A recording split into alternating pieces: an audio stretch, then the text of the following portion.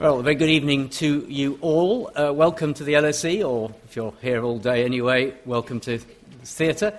I'm Tony Travers from the Institute of Public Affairs and the Department of Government, and I'm merely here to chair this evening. The hashtag for Twitter users is there, you can see it there, hashtag #LSE Sopal.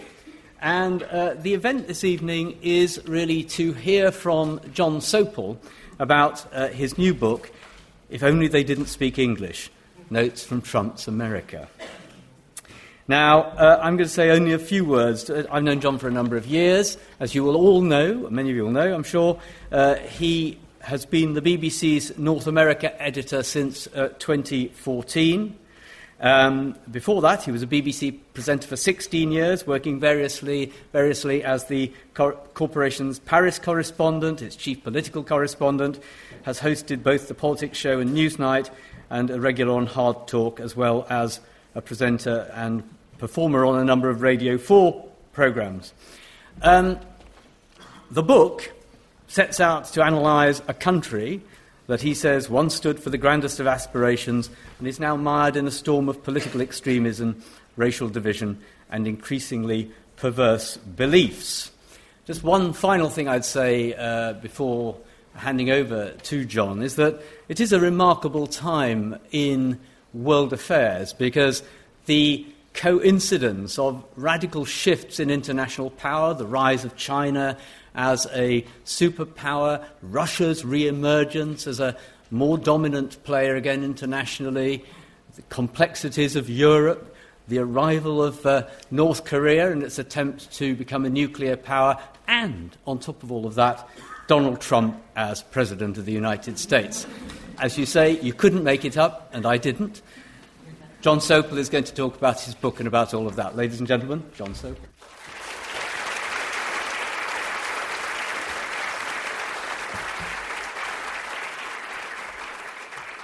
First of all, Tony, thank you very much indeed. This is a first. I have spent a broadcasting career introducing you for your expertise on everything about government, and now you've introduced me, so that's a delight for me. Thank you very much. And all of you, thank you so much for coming this evening. I'm going to canter through some of the themes of the book, and maybe we'll have a little discussion about Donald Trump as well. The idea of the name of the book... If only they didn't speak English. I was covering some pretty grim story, and I think it was the shootings in Orlando at the Pulse nightclub when Omar Mateen had killed about 29 people. It was horrible, and I was endlessly asked on air, so surely this means there's going to be a radical change in gun laws in the United States of America. And I just want to say, no, that's not going to happen. And there was just an assumption that any time that something crazy happened, then of course that what Americans would do is change their gun laws. Except that's to misunderstand America. And I was talking to my bureau chief about this, and he said to me, you know, if only they didn't speak English, we'd treat it as a foreign language. And I thought, great book title. I'm stealing that.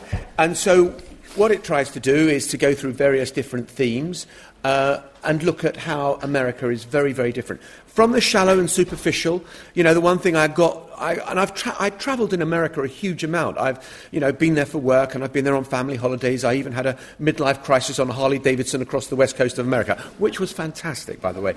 And so I thought I knew the country well, and then suddenly you get to know the people a bit, and you realise it's very different. The people are much more courteous people. There's a civility. There's an almost old-fashioned respect among people that maybe you wouldn't find in the UK anymore. The young people in my office call me Sir in Washington. I've been called a lot of things in my career at the BBC, and Sir is not one of the words that's ever been used before. But, I was talking about guns and kind of what happened in Orlando. I mean, last week I was sent down to Texas to cover the floods there. I'm waiting to go through security at Reagan National Airport, which is kind of great inner-city airport in the middle of Washington, D.C., and the guy in front of me is held up, and I think obviously he's left a bottle of water in his bag, and they call for a policeman to come along, and they pull out a magazine of ammunition in his hand baggage. And what was kind of interesting about that was, I think I would have been, I'd been dying at that moment. And he just said, "Oh, gee," to the policeman, yeah, I thought I'd used that magazine of ammunition up. Yeah, you can't remember whether you fired off those bullets or not. And I was 12 years earlier, I was in New Orleans for Hurricane Katrina, and there was nowhere to stay because there was no running water, there was no fuel to be had, there was no electricity in the city. So our enterprising producer managed to find and source a tour bus. And it had been used by the group Earth, Wind and Fire just before us. And it had a huge circular velvet bed at the back and mirrored ceiling tiles. You just imagined what had gone on in that particular place. But our driver said, and there was a lot of looting going on in New Orleans at the time. He said, don't worry, if anything happens, we'll be fine. And he opens up his attaché case, and there are 2 revolvers and a mountain of ammunition. And you think, that's great. And my producer, seeing that there was also this whole pile of tablets in there, so he wanted to change the subject away from him talking about guns. I said, what's the medicine for? And he said, I'm bipolar. Whoa! You're going to sleep really well tonight. And whether it be guns or whether it be God, and there's a chapter on religion in the book, because one of the things, I've covered politics here for years and years and years, and you remember maybe Alistair Campbell when he was Tony Blair's press secretary saying we don't do God. We've had Tim Farron resign because he after the election, not because he did terribly, but because he said he felt he couldn't reconcile being a person of religion whilst also being a politician as well. And kind of what I found in America when I went there was that you couldn't be a politician without doing religion and parading it very publicly indeed. And you've seen all the attack ads that happen on American television where, this guy's a total sleazeball, he will let paedophiles out of prison, he will let murderers out of prison, vote for me, I approve this message. This is from Marco Rubio. This is a paid television ad just before the Iowa caucus running in Iowa. Our goal is eternity. The purpose of our life is to cooperate with God's plan. To those who much has been given, much is expected, and we will be asked to account for that, whether your treasures are stored up on earth or in heaven, to accept the free gift of salvation offered to us by Jesus Christ. Can you imagine any British politician, if we were allowed to say that, saying that? I just don't think it is possible. Government, the British response tends to be, what is the government going to do about it? And the American response seems to be, what has this got to do with government? Americans like not that much government, but like to project quite a lot of power. And I travelled with Barack Obama on Air Force One, which was an amazing experience to do. I mean, the quickest way into Stansted Airport to central London is definitely travelling with the President. Osprey helicopters were there at the foot of Air Force One. We got off. 25 minutes after the wheels touched ground, I was in Regent's Park. That's the way to travel. There was a great story about John Major when I was a political correspondent, and it was after the IRA had mortar-bombed Downing Street. And I don't know whether people of my age will remember that it was terrible snow on the ground, it was all iced up, and the next day was the Young Conservatives conference in Scarborough, and in normal circumstances, with that much snow and ice on the road, he would have said, I'm not going. But because the IRA had mortar-bombed Downing Street, of course, it would have looked like a victory for the terrorists had he not gone. So off he went from Huntingdon, his constituency, to go up to Scarborough, and after about 70 or 80 miles, this being John Major, he decided it was time to stop at a little chef for a full English. And they did, and they were the only people in there. And, so just Major and his bodyguards. And this Brummie lorry driver pulls in, walks in and sees this restaurant, and he goes, it'd be a great day to hold up a little chef, wouldn't it? And as the 4 bodyguards reached for their Heckler and Koch revolvers, John Major perked up and said, not as good as you might think.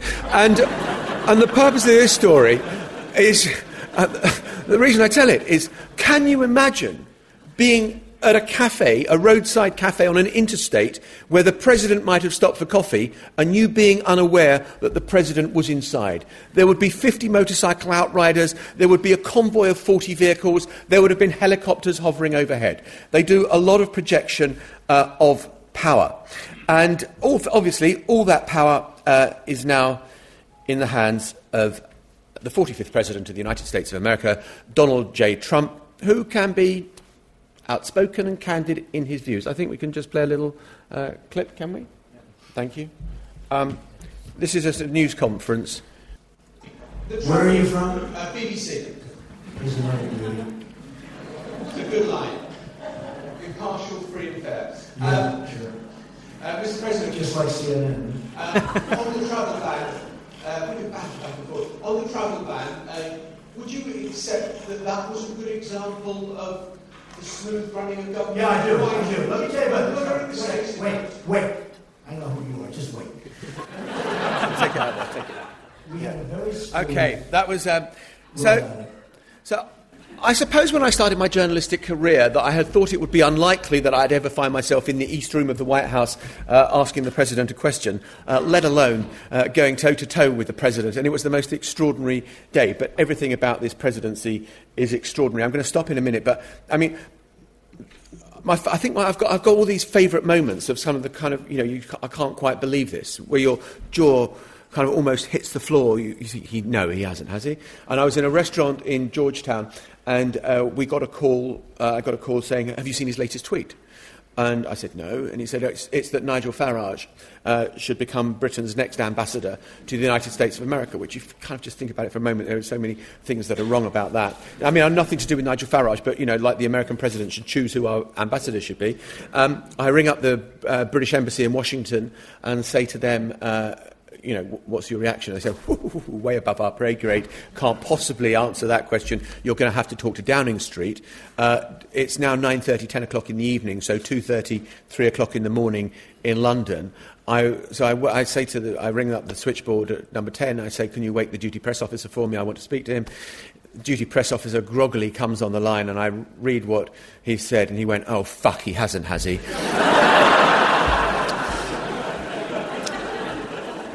My problem for Radio 4 is that I have to work out how I'm going to translate that. I said there seemed to be a shocked reaction in Downing Street.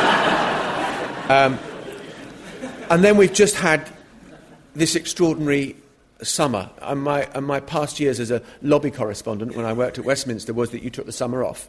That was the time, if you're Laura Kunsberg, you just disappear for August unless there are exceptional circumstances. When we got to the end of this August, I decided I'd make a list, and I won't go through that. I suspect I won't have time to go through the whole list, but anyway, I'm going to have a go. He hired a new communications director called Anthony Scaramucci. The press secretary, Sean Spicer, quits in protest the next day, says he's happy, but I know it's fulminating.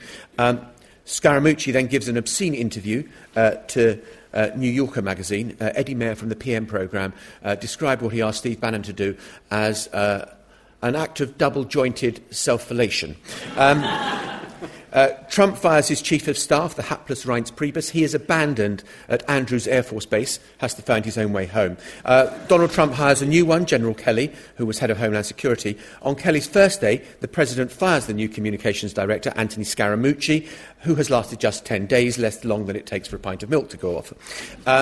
He hires a new comms director, his fourth in 7 months. He publicly shames his Attorney General numerous times, but Jeff Sessions clings on. He loses the healthcare bill that he promised would be so easy to change.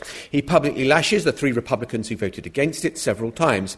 He bans transgender people from the military via Twitter without telling the military, and military chiefs say, forget it, we don't take orders from tweets, there is a chain of command. He makes a political speech to scouts aged between 11 and 18, and he claims the scout leader rang him to congratulate him on the greatest speech ever made. The scouts leader says there was no such call and issues a statement apologising about the president's behaviour and misjudged address. The president also says the president of Mexico rang to congratulate him on his border policies. The Mexican president says no such call ever took place. The White House denies the president is a liar, but can't explain the president's claims.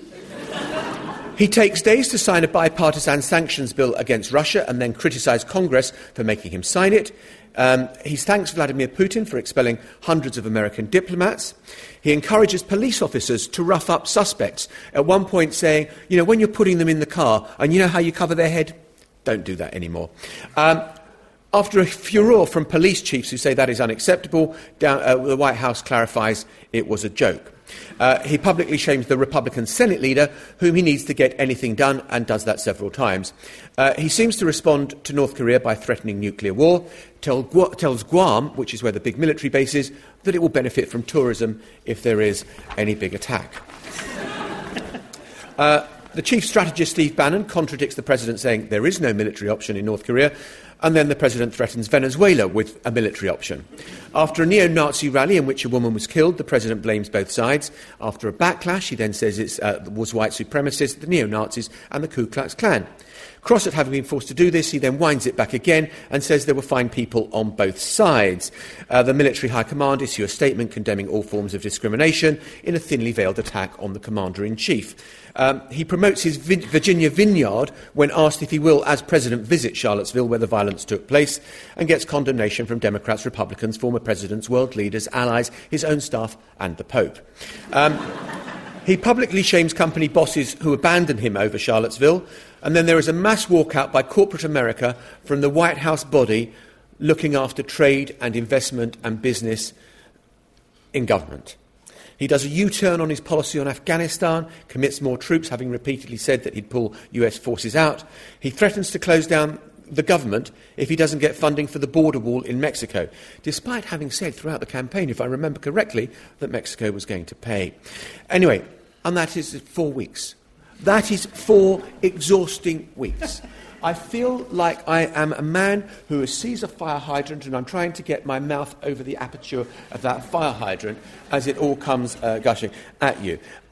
It is a very challenging time to be a journalist as well, with the President repeatedly accusing us of perpetrating fake news, whereas I think I've demonstrated that maybe there has been some fake news, whether it be about the size of his crowd on the inauguration, whether it be about the millions of people who voted illegally in the presidential election, which has never been proven, the claims that Barack Obama wiretapped Trump Tower, the claims that it was all got up by GCHQ. None of those things have ever been proven. I'm going to end with a quote from Rahm Emanuel, who was the chief of staff to Barack Obama and is now the mayor of Chicago. He said, at the end of this, just a couple of weeks ago, he said, I am going to nominate this White House for a Tony Award for most drama. Not best drama, just most drama. We are living in extraordinary times with an extraordinary president, and hopefully this will shine a little bit of light on some of the craziness, and I can't think of another word, unorthodox things that are going on in the White House at the moment. Thank you. And happy to open it up for as many questions as we've got time for. Thank you very much indeed.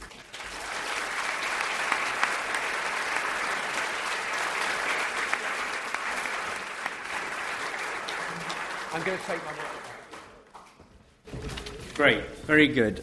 Fascinating stuff. Now, I'm just going to open the questioning with one, if I may. I mean, you've now been a British... in the sense that the person who most people in the UK learn most about American politics for a number of years, very important position, and you held an analogous one back in the UK looking at British politics. And so you will know more than anybody that Donald Trump, despite everything, remains President of the United States. He is the leader of the most powerful country, certainly in terms of economic and military power in the world.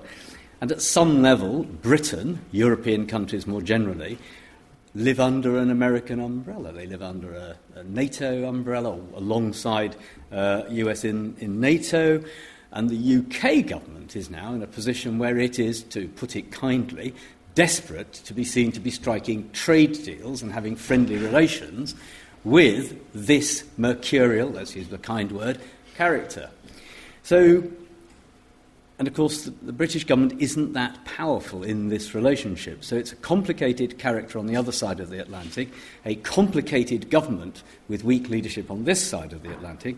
How would you advise Theresa May to open out her relationship with Donald Trump?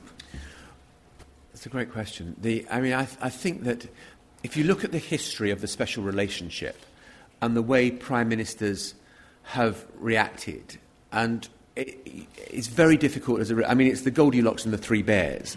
That, too hot, Tony Blair and George W. Bush. Too cold, Barack Obama and Gordon Brown, a famous occasion where Gordon Brown was begging for a bilateral. Gordon Brown's popularity was sinking, and he begged to have a meeting with Barack Obama, who was still riding high, and it ended up that Gordon Brown literally chased Barack Obama around the kitchens of the United Nations as Barack Obama was being led out of the UN by his Secret Service detail. That's too cold. I think David Cameron tried to get the temperature right and saying, look, we know we're a junior partner in this relationship. I thought, if you want an encapsulation of the special relationship, and I write about it, is Theresa May's first visit to Washington. She becomes the first foreign leader in to see Donald Trump after he's moved into the White House. At the British Embassy and in the Foreign Office and in Downing Street, they are high-fiving each other, saying, the special relationship, it means something, we are the first through the door, we've got in first. You've then got that bit of symbolism, where Theresa May and Donald Trump are walking through the Rose Garden, there's a little bit of a ramp, Donald Trump unsteadily reaches out to hold Theresa May's hand. Britain, the stalwart ally, steadying this new president. That was the symbolism. They loved every single second of it. And they drive at the end of the day from the White House to Joint Base Andrews in Maryland for Theresa May to catch the plane to Ankara, and they're just giddy. They're giddy with excitement. The door closes, the plane takes off, and Donald Trump announces the travel ban that would have banned Zadim Zahawi, the Tory MP, from ever being able to visit the United States again because he'd been born in Baghdad. So Mo Farah wouldn't have been able to go back to his training camp. There was an absolute hue and cry, and before you know it, she's offered a state visit to Donald Trump, and you've got 1.5 million people signing a petition saying, you must be joking. And that is and I thought it was a kind of perfect encapsulation of the trickiness of managing the special relationship with the United States.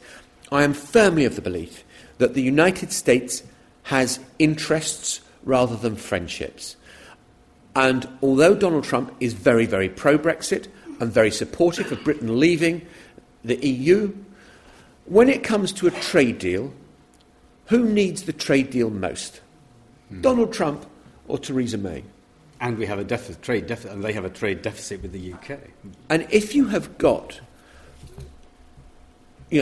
Theresa May saying, I'm sorry, Donald, I presume, or Mr. Trump, Mr. President, I don't know, we're not going to take your chlorinated chickens. I think Donald's going to say, yes, you are. And I think it's complicated, and I think that, and one of the things that I have learned from being there is that we obsess about the special relationship. Americans don't mention it.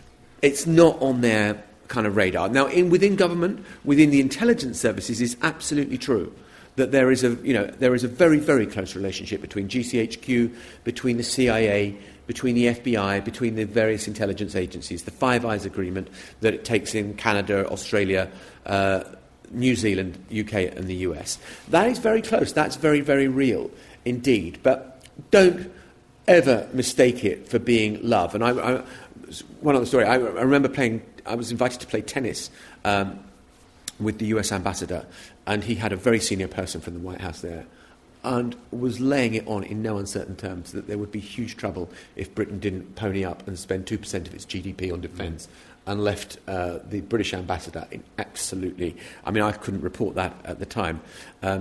Actually, can I tell one very quick story against myself? It was the first time I'd been invited to play tennis at the British Embassy. It is magnificent residence. And my phone rang, and I saw it was my daughter who lives in London. And this conversation was starting to unfold with this guy from the White House giving the ambassador hell. And I said, "Hi, darling, you okay?" And all I could hear at the other end was... And I said, "What's happened?" She said, "I've just crashed the car." I said, "Are you hurt?" And she said, "No." I said, "Fine, I'll call you later." It wasn't the finest example of parenting that you could have had. Sorry. Very good, John. Okay. Let's take some questions. I'm sure there'll be plenty of questions. And we'll take two or three at a time. So I'll take a couple there. The first three hands I can see are two there, and then one here. It's a statement in three. Can Trump last a full term? Trump last the full term? Yeah. Very good, short, good and short, very good. Yeah, I love questions like that. It's a similar question. If Donald Trump will run to the election next month, would he win? And the second question, do you expect that you would be prevented from entering the White House one day? Okay. Okay, and over here, I'll come to you. Thank you. Although you say politicians in America cannot do well unless she or he embraces God, I remember Bernie Sanders did remarkably well without God. And I was wondering how you can explain so many of Bernie Sanders' supporters switched not to Hillary Clinton but to Donald Trump. Okay, that's a great question. Right.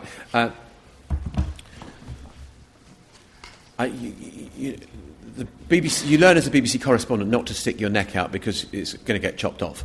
But I'm now going to stick my neck out.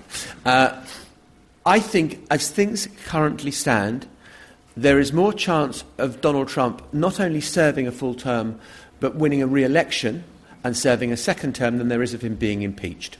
And that's a very bold statement, and let me expand on it slightly.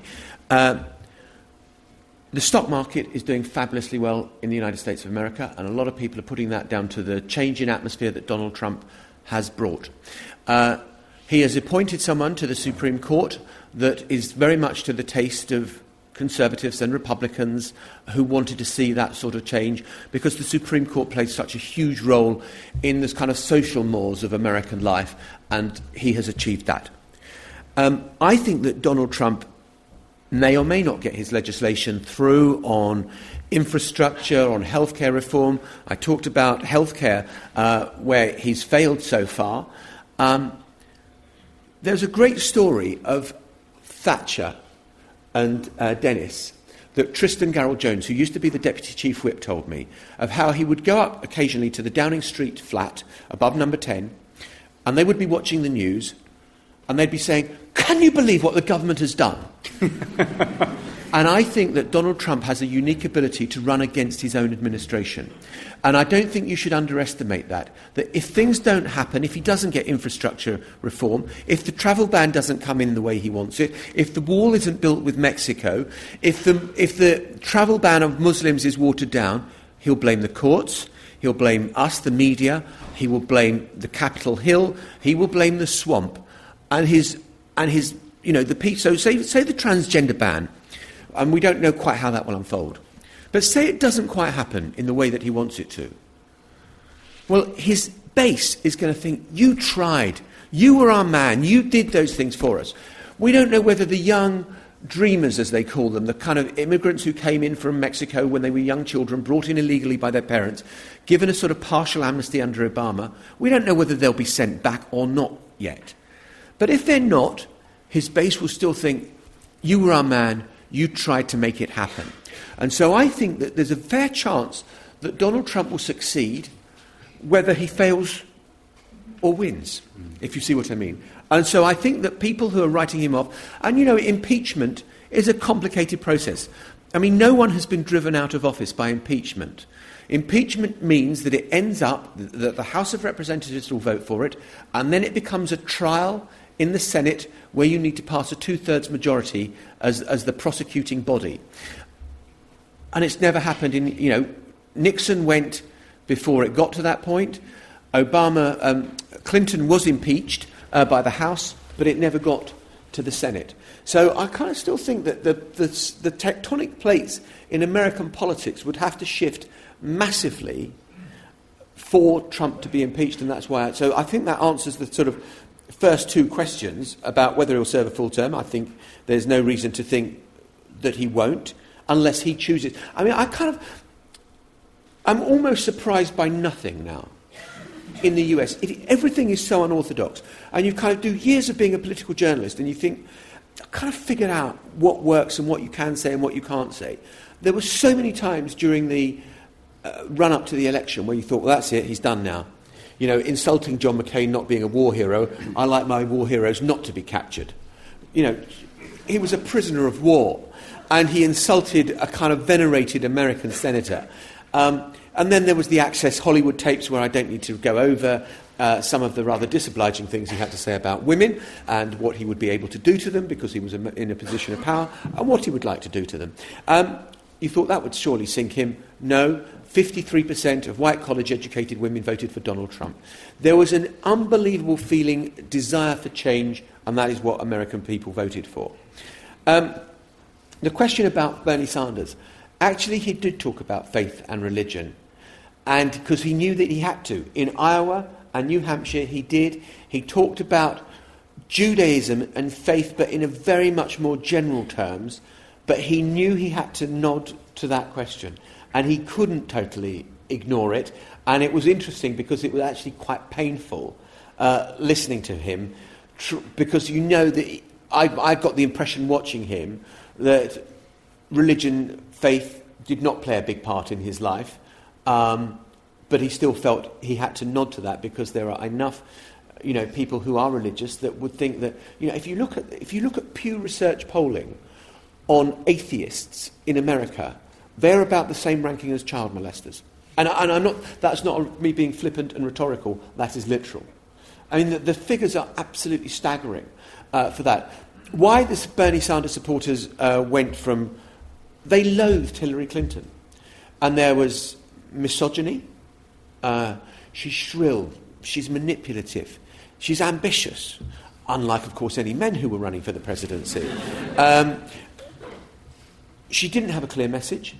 She didn't seem to know what she wanted to do. And there was a lot on the sort of broadly nationalist agenda where Bernie Sanders and Donald Trump weren't that far apart. And if you look at some of the speeches, and I use passages of them in the book, you'll struggle to work out which was Donald Trump and which was Bernie Sanders.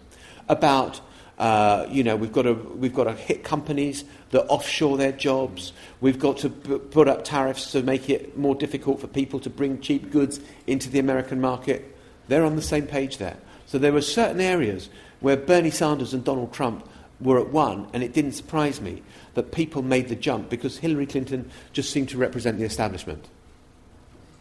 Very good. Right. There's one there. Let's take a couple of questions a bit further back this time. Be fair. I'll come back to the front of the audience. Anybody at the back? Are we not doing the cheap seats? Yeah, I'm going to do some at the back. Yes, there's one there. So up there, one there, and then a guy on the right by the wall there. Okay. So, could you tell us a little bit more? Could you tell us a little bit more about the relationship which the President has with Congress? Because he spent most of the summer being thoroughly rude about Mitch McConnell and Paul Ryan, and in the last 24 hours, some form of political footsie with the Democrats. Is he likely to get anything through the Congress? Right, and then there were two here, one there and one there. Hi, I'm actually visiting from San Francisco. Hi, welcome. Hi. So I'm relatively protected in San Francisco, being I'm a queer kid. So how do you see, generally America's erosion of civil rights amongst queer people of color, queer people, and or immigrants in the United States? Minority rights. Yep, very good. And the chap by the wall. I'm sorry to describe you in that rather architectural way, but it's. Thanks. Well, I got two full questions.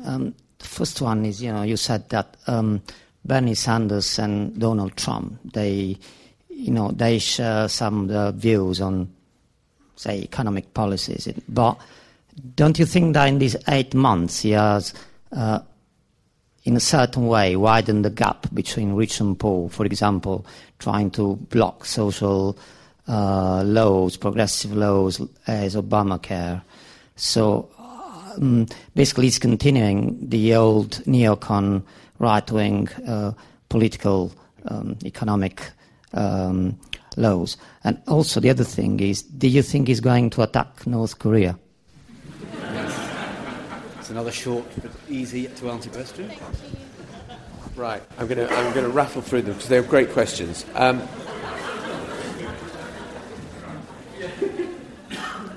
The glib answer to your last question is, geez, this book will have been a waste of time and energy if we just nuclear vaporizes us, wouldn't it? I mean, why will I have gone to all that effort? I don't know. I think North Korea is pretty scary, and I think that you have got, I flew back at the weekend And rather than going home and having a sleep, I was called straight into New Broadcasting House to go on the news and talk about what what had happened with this new hydrogen test. I mean, what has happened is that the undoubtedly previous leaders have been kicking the can down the road, have not kind of dealt with the North Korean problem, or have tried to, but they haven't been able to get the buy-in from China. Donald Trump came in and said the era of strategic patience is over. Maybe there are back-channel conversations going on about which we know nothing. Maybe the Chinese are putting the pressure on North Korea that hasn't been seen before. But what we have at the moment is we have a North Korea whose nuclear capability is accelerating at a rate that people did not think was be possible, and that they are developing the miniaturization techniques that they could put a nuclear weapon on an intercontinental ballistic missile, making the United States within reach. And that is a game changer. And you also have a president who says the time for talking is over. That is not a happy combination. So that's, I mean, you know, I think North Korea, potentially scary, and I also think that there is the huge potential for miscalculation or for someone to misread something that someone says.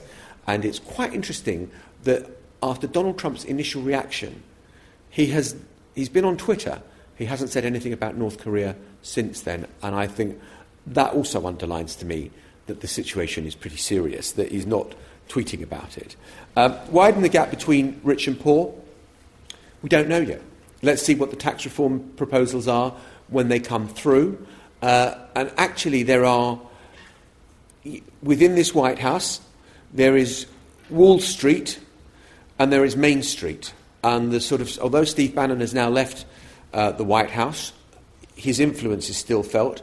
And the populist agenda is you've got to make the rich pay more for their taxes. Whereas the kind of plutocrats from Wall Street, the Steve Mnuchins from Goldman Sachs, the Dina Powell from a similar background, the Gary Cohen who's the head of the Economic Council, their view is, of course, you want to be lowering the burden of taxation very much more so, which probably would widen the gap. But Donald Trump, he says he's there for blue-collar America and his simplification of the tax code. But we just haven't seen the details, so I can't give you a really detailed answer on whether it will or it won't. There is a battle going on over what the tax policy should be. Again, with regard to minorities and being a minority and what it's going to be like in America, I suspect if you are a minority, you are going to feel more edgy, more concerned, worried than maybe you were under the previous administration. And, you know, the culture wars have raged in America for 30 or 40 years now, and it seemed like they were going decisively in one direction.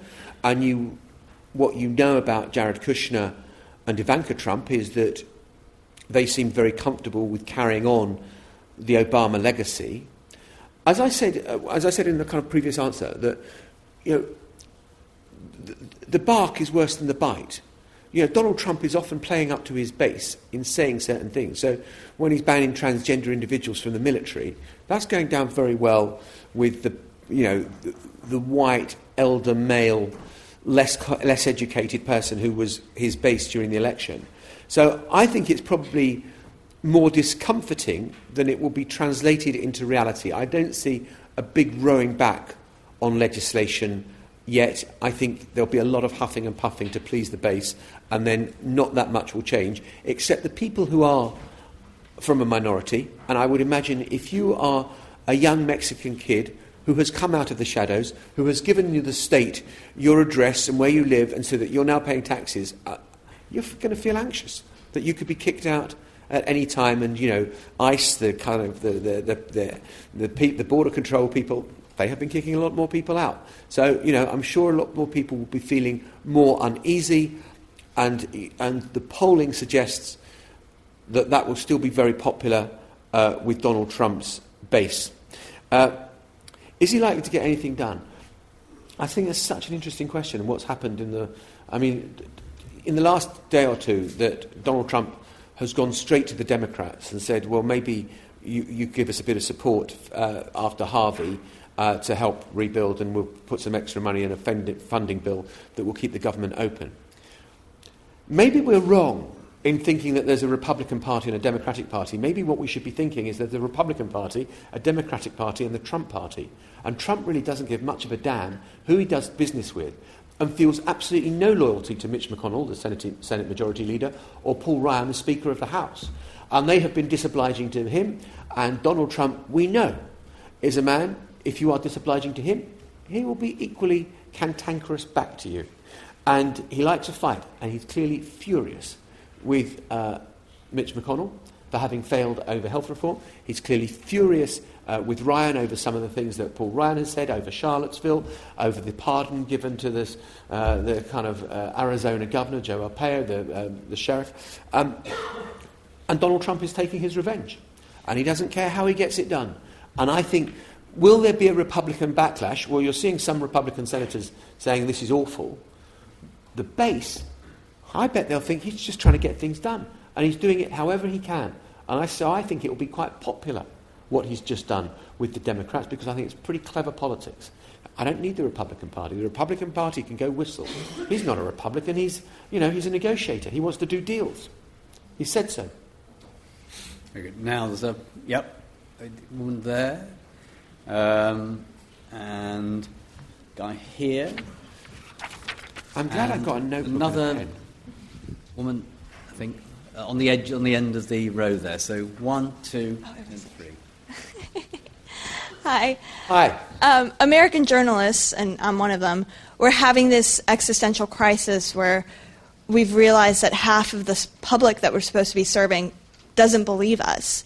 It seems to me that you're in a different position, and am I right about that? If so, is that something you think about? How does that feel? Is it wonderful? Do you mean... Did you hear the exchange I had with Donald Trump? Weren't you listening? I don't think he loves it. Anyway, we'll come back. Do you mean that, John, in Britain, people in Britain, more than... All right, okay. It's a really interesting point. Okay. I might be a bit long-winded in my answer on this one. It's a hobby horse. One of the stories that you haven't mentioned, which seems to have slipped off the radar, is this meeting between Kushner and the Russians about before the election, having some dirt on Hillary Clinton, and that seemed to be all over the British newspapers. I'm not sure what happened in America, and this was some weeks ago, and that seemed to have slipped off the radar. I just wondered what your thoughts were about some of these stories in connection with the Russians. Right. And then, yes. Clearly, Hillary, Trump, and Bernie are all very old. Who do you see as potentially the future of American politics from both parties? You can be old and win young votes these days. We know that in Britain and America. The journalism question is fascinating. So at the end of Trump's... are you based over here, or are you... Yeah. Yeah. I don't know whether you saw it, but Trump gave this... I'm going to overuse this word because the adjectives I want to use I probably can't. But he gave this extraordinary speech in Phoenix, Arizona, the other night at this rally, where he lambasted us, the media, for 20 minutes during this speech. 20 minutes about how dishonest... I've got to tell you, when we're covering one of his rallies, and I covered dozens of them during the campaign, you're standing on I'm Donald Trump, and the press are lined up at the back, and there's one point in the speech where Donald Trump is going to go, look at those people up there. Have you ever seen such a group of more dishonest, deceitful people, fake news, they make it up, it's all rubbish, they're dishonest people, they should be ashamed of themselves. And you've got 15,000 people facing you with hostility and anger, and by the end of the campaign, we had police protection on the press risers to stop us being attacked. I mean, it was extraordinary. So, broadly speaking, it's not nice. But Donald Trump wants to have an enemy. Now, my view on journalism is that we are there to speak truth to power, to hold power to account. It's not my first job to try and bring down the administration. If that is a byproduct of the journalism that we do, so be it. It happened after Watergate. It happened with the Washington Post inquiry. But after the end of this rally that Trump gave in Phoenix, Arizona, on CNN, they cut back to the presenter, and he said, "That was unhinged. What an embarrassment to have him as the President of the United States of America." I'm fine. Bring guests on who want to say that. Let us not be the people. If we want trust, let us continue to report fairly and calmly and rationally. And the clip I showed of the press conference in the White House, and I kind of thought, if I get called, I've got to be aware that it could get feisty, and how am I going to handle it if it does get feisty? And I thought, you know what? I want to be polite and calm and measured in tone. And I think that some parts of the American media are falling into the Trump trap of behaving like the opposition, and that allows him to say fake news, they're just trying to bring me down. If you really want to feel the truth, just look at my Twitter account. Never read the sad New York Times, the Washington Post. Fair. Because if you want truth, just listen to me. And I think we've got to be very careful. I think we've got to continue. I mean, I would proselytise with the BBC. Actually, I think there's a great opportunity for good old-fashioned journalism that is fair, that is balanced, because the other great threat is not just the distrust of the people, it is the fake news that is awash on social media, which we saw during the campaign, sometimes with very awful consequences. Kushner and the Russians, that's still going on. That is a slow burn.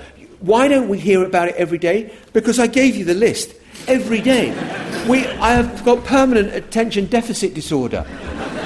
I am changing subjects so fast, where you suddenly think, oh my God, okay, I was looking over here and suddenly I'm looking over there. Oh, it's North Korea today, oh, it's Russia tomorrow. I think the Russia investigation, I do not think that they're going to find that the Russian Secret Service were regularly acting as the research department for the Trump campaign. I do think it's very strange that if you think of all the people that Trump has been abusive to, he's never said a word against Vladimir Putin.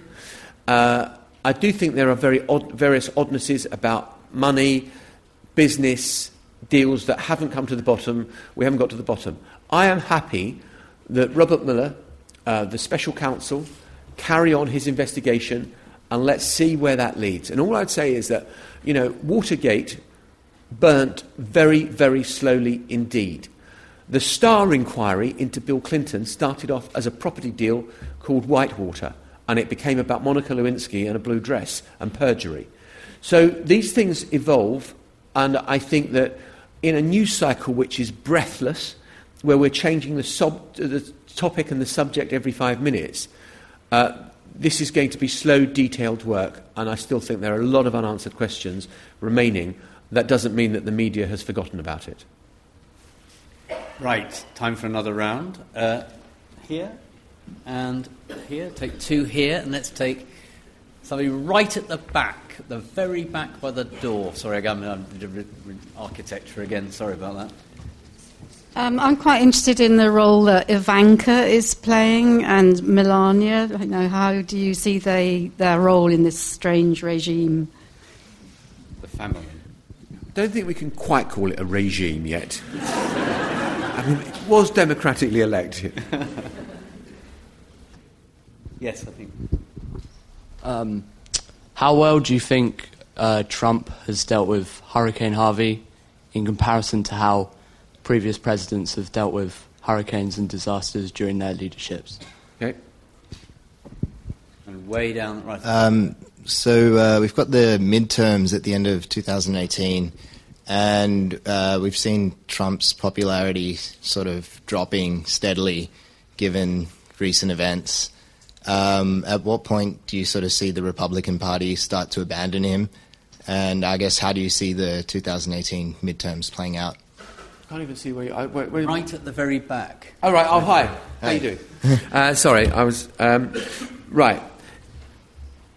Melania, I think, is playing a much more backseat role, although I think she has considerable influence over him and trying to control his behaviour and what he does. And I think that, there have been odd moments, glimpses that we've seen where she's, kind of I mean, I went to cover the trip to the Middle East when he got off the plane in Israel, and the Netanyahus were holding hands, and he suddenly reaches out, and she goes, like that. That's telling. Ivanka plays a much bigger role, and it's an interesting one, and I can't... I mean, there are two versions of it. One is that she is very unhappy with some of the things that her father has done, Paris climate change deal being one of them, transgender, gay rights being potentially another. Or maybe that is just she's very, very good at shoring up the female base. And I talked about the 53% of white college-educated women who voted for him, that she's the reassuring voice that makes people feel, oh, well, thank goodness Ivanka's there. And I think that we've got to wait a bit to cast judgment on to see what her real influence is going to be in the White House. I also went to the G20 in Hamburg, where Donald Trump kind of doesn't turn up for a meeting, and Ivanka Trump takes his place at the table, and you think, that's a pretty unusual family dynastic, it's like the family boardroom, rather than the leader of the free world. So, I mean, I think that's a really interesting one to watch. Hurricane Harvey, he acquitted himself really well. I think he did what Americans wanted to see done. He was muscular, they were quick, they were on the ground quickly. I mean, I think there was bits of it where you're damned if you do and you're damned if you don't. So he didn't go to the worst affected areas and people said, he's just going there for show. Well, if he had gone to the worst affected areas, people would then have accused him of being, disrupting and taking resources away from the emergency rescue operation that was still going on. And so there were people who had a go at him over that. But it looks to me that as I say, I covered Hurricane Katrina 12 years ago. I can't tell you how terrible Hurricane Katrina was and what happened and the people who were left behind, who were almost uniformly black.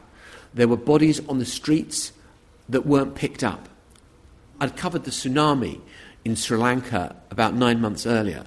The authorities of a third world country did better than America did over Hurricane Katrina.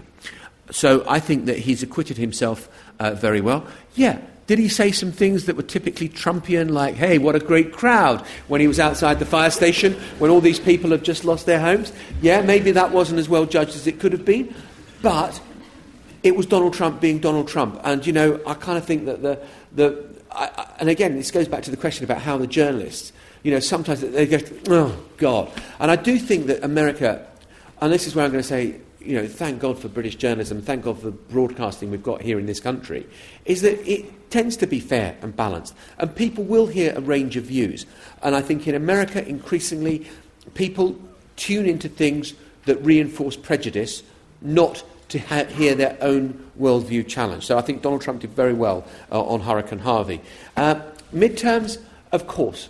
If there is suddenly an inflection point, nothing concentrates the mind of a congressman or woman or a senator than the thought that they may be about to be kicked out and lose their job. And if they suddenly feel that Donald Trump is a disaster area for them, then they might suddenly turn against him, and that would be a very dangerous moment for Donald Trump. But at the moment, they are more scared because of the process.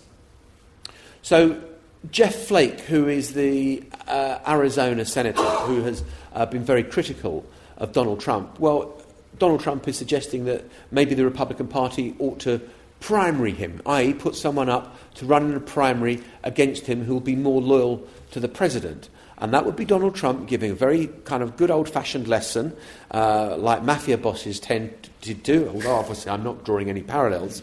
God forbid. I mean, I would hate it. No, I'm seriously not. There are parallels with that. But, Donald Trump will want to punish those who step out of line.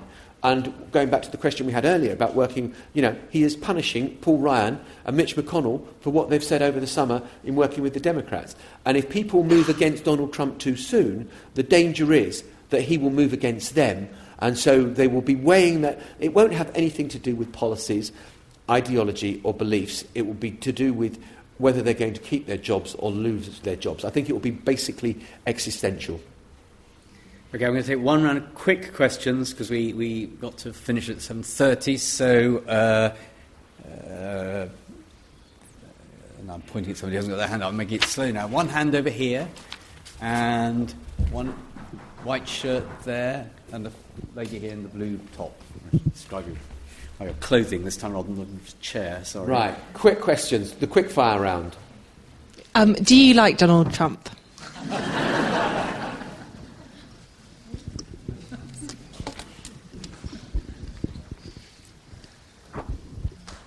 Oh, yes, the third question. Sorry, I'm on that chair here, yes. Go on. You're on. You've got a microphone. Where do you think his thinking really is on climate change? And actually, I did promise just pass it back, and that's exactly. Thank you. I'm sorry, but I think there was one question before you didn't answer about the candidate coming up. Oh, right, okay, fair point. Sorry, yes. You'd be a good interviewer. You haven't answered my question. A better chair, anyway, that's for sure. Right. Do you think you get a bit more free rein being from England in the questions you can ask Donald Trump, like American journalists do with, say, Boris Johnson, for example, that particular John Kerry interview that they really went for the throat? Do you think you can have a bit more scope? Okay. If I didn't have Donald Trump, I'd have probably a book that wouldn't have generated much interest. If I didn't have Donald Trump, I wouldn't be on the news every night. Donald Trump has been a gift that keeps on giving. That is, as they say, the answer to a different question. Do you like him? I don't know him well enough to comment. Very good. Good interviewee. Yeah, exactly. No, I haven't spent my life interviewing politicians without knowing how to elide certain questions. I tell you what I do like, and I really mean this sincerely, is that for so often in politics, we have no real idea. I mean, do we know what Theresa May really thinks? We do know what Donald Trump thinks. On a transparency basis, I mean, whether this makes for good government or not is a separate question. I love his Twitter account. It is authentic, it is real, it is from the heart, it is sometimes slightly unusual, and I think there is an honesty, and I think that part of the reason that his base is staying with him is that they feel he's human. They're engaging with him on some of the things that, he's hot under the collar about, and he lets rip. So that is what I really, really like about Donald Trump. Climate change, I'm told that what happened at the G7 was there was going to be this kind of pincer movement that everyone would try and say, look, this is why you've got to accept Paris. And I think the other leaders in the room found that Donald Trump wasn't that well briefed on the subject, but he has a series of views that are based on kind of just instinct and not necessarily backed by evidence. And I don't think there is going to be much progress made on that particular issue as things stand. He just thinks that it's like his worldview on trade deals, that everyone's laughing at America. America has been ripped off, and he takes a similar view on the climate change Paris deal. It's just a rip-off to America. Everyone else is getting away with it, but America is forced to pay. This is bad for America. And it's hard to move the discussion in detail beyond that. I'm going to go back to the young leaders. There are young leaders that are coming up, but I mean, there are people. So on the Democrat side, there are one or two of the state governors the governor of Rhode Island, she's not that young, but she's doing pretty well. She's not, in her late 60s, who is doing well. The mayor of New Orleans, Mitch Landrieu, is seen to, reaches across. He is white, but seemed to have done a good job with African Americans in New Orleans and rebuilding after Hurricane Katrina. He's an outsider that people should look at. And there are some young Republican senators who are looking at themselves in the mirror each morning when they're shaving and saying, yeah, I could be president too. And, Ben Sass is one to watch out. I mean, Jeff Flake, the independent-minded senator from Nebraska, is another. There are some very good young senators who are kind of quite dynamic. But, I mean, this far out, trying to second-guess who is going to be the next president. We saw 17 people run in the Republican field, and no one thought that Donald Trump would be in the race for 6 weeks. He was in for 6 weeks. No one thought he could win the Republican nomination, and then no one thought he could win the presidency. I mean, what I think would be really interesting is not who are the young senators and congressmen and women. Who are the young independents? Is it Mark Zuckerberg who's going to be running for the Democrats? Is it going to be George Clooney who's going to run? I mean, is it going to be the head of one of the big global banks who suddenly thinks, actually, I could do this. You don't need to be a politician anymore to become the next president. And so you're seeing a lot of very unconventional people suddenly thinking, maybe I ought to be doing a bit of polling and just seeing how popular I am. And, maybe it'd be a good time to spend a week in Iowa and New Hampshire to see how it's going to go. Seriously, that is what is happening at the moment, very unconventional people. And I have lost what the last question was. I've completely... oh, yeah. Yeah, can they be more candid? Sorry. I think that the American journalism frustrates me slightly in that the interviews tend not to be, shall we say, as maybe combative as they can be in the UK. And I think that's something to do with the fact that in America, when Donald Trump or Barack Obama or whoever walks into the room, we all stand up because it's the head of state. And I found the same thing when I was Paris correspondent and Chirac was the president, and I got immensely frustrated with French journalists not asking the head of state the questions in a way that, say, Paxman would or Humphreys would or Andrew Neil would. And I think that has something to do with the relative position of head of state as opposed to, parliamentary leader, which is what we have in this country. We certainly take more licence as British journalists when we do interviews. And they tend to be quite feisty exchanges, but they can often be the reason why we don't get interviews, because American politicians say, why do I want to be beaten up by that limey? And they do there is a bit of that still is around. And I suppose that the Prime Minister's question time... Yeah. In a sense... There is no equivalent. There is no equivalent in American politics. The combative nature of the House of Commons, it sort of encourages that kind of behaviour among journalists as well as among politicians, you have to say, don't you? Absolutely. I completely agree. We must finish, because John's on a tight timetable. Just one, without saying whether Trump's good or bad or Brexit's good or bad, which do you think will have more effect on the respective country in the long term? Brexit. Brexit, I think, is a decision for life. Right. Assuming, and this is not a comment of good or bad for Brexit, but I just think I think it will have a decisive effect on Britain's relationship with Europe, about movement of people, about trade relationships, about the unwinding of all these laws that have been European laws but now have to be reincorporated. So I think in terms of the magnitude, Donald Trump is potentially for 4 years. He may be for 8 years. But then his 2 terms will be up, and it will be up to the American people to decide. People who counsel that this is the end of American democracy, and I think that's overblown. I think that's windy. I think there are threats, certainly, but I think that actually the US Constitution, with this balance of powers between the judiciary and the legislature and the executive, has shown itself to be fairly robust. Very good. Ladies and gentlemen, I don't want you to move immediately, because John and I are going to rush up there to a pile of books, which I would encourage you to go and buy. Absolutely. Well said. No, I'm sadly not on a retainer. But before we do that, I'd just like to thank you all for coming and to thank John for so entertaining us.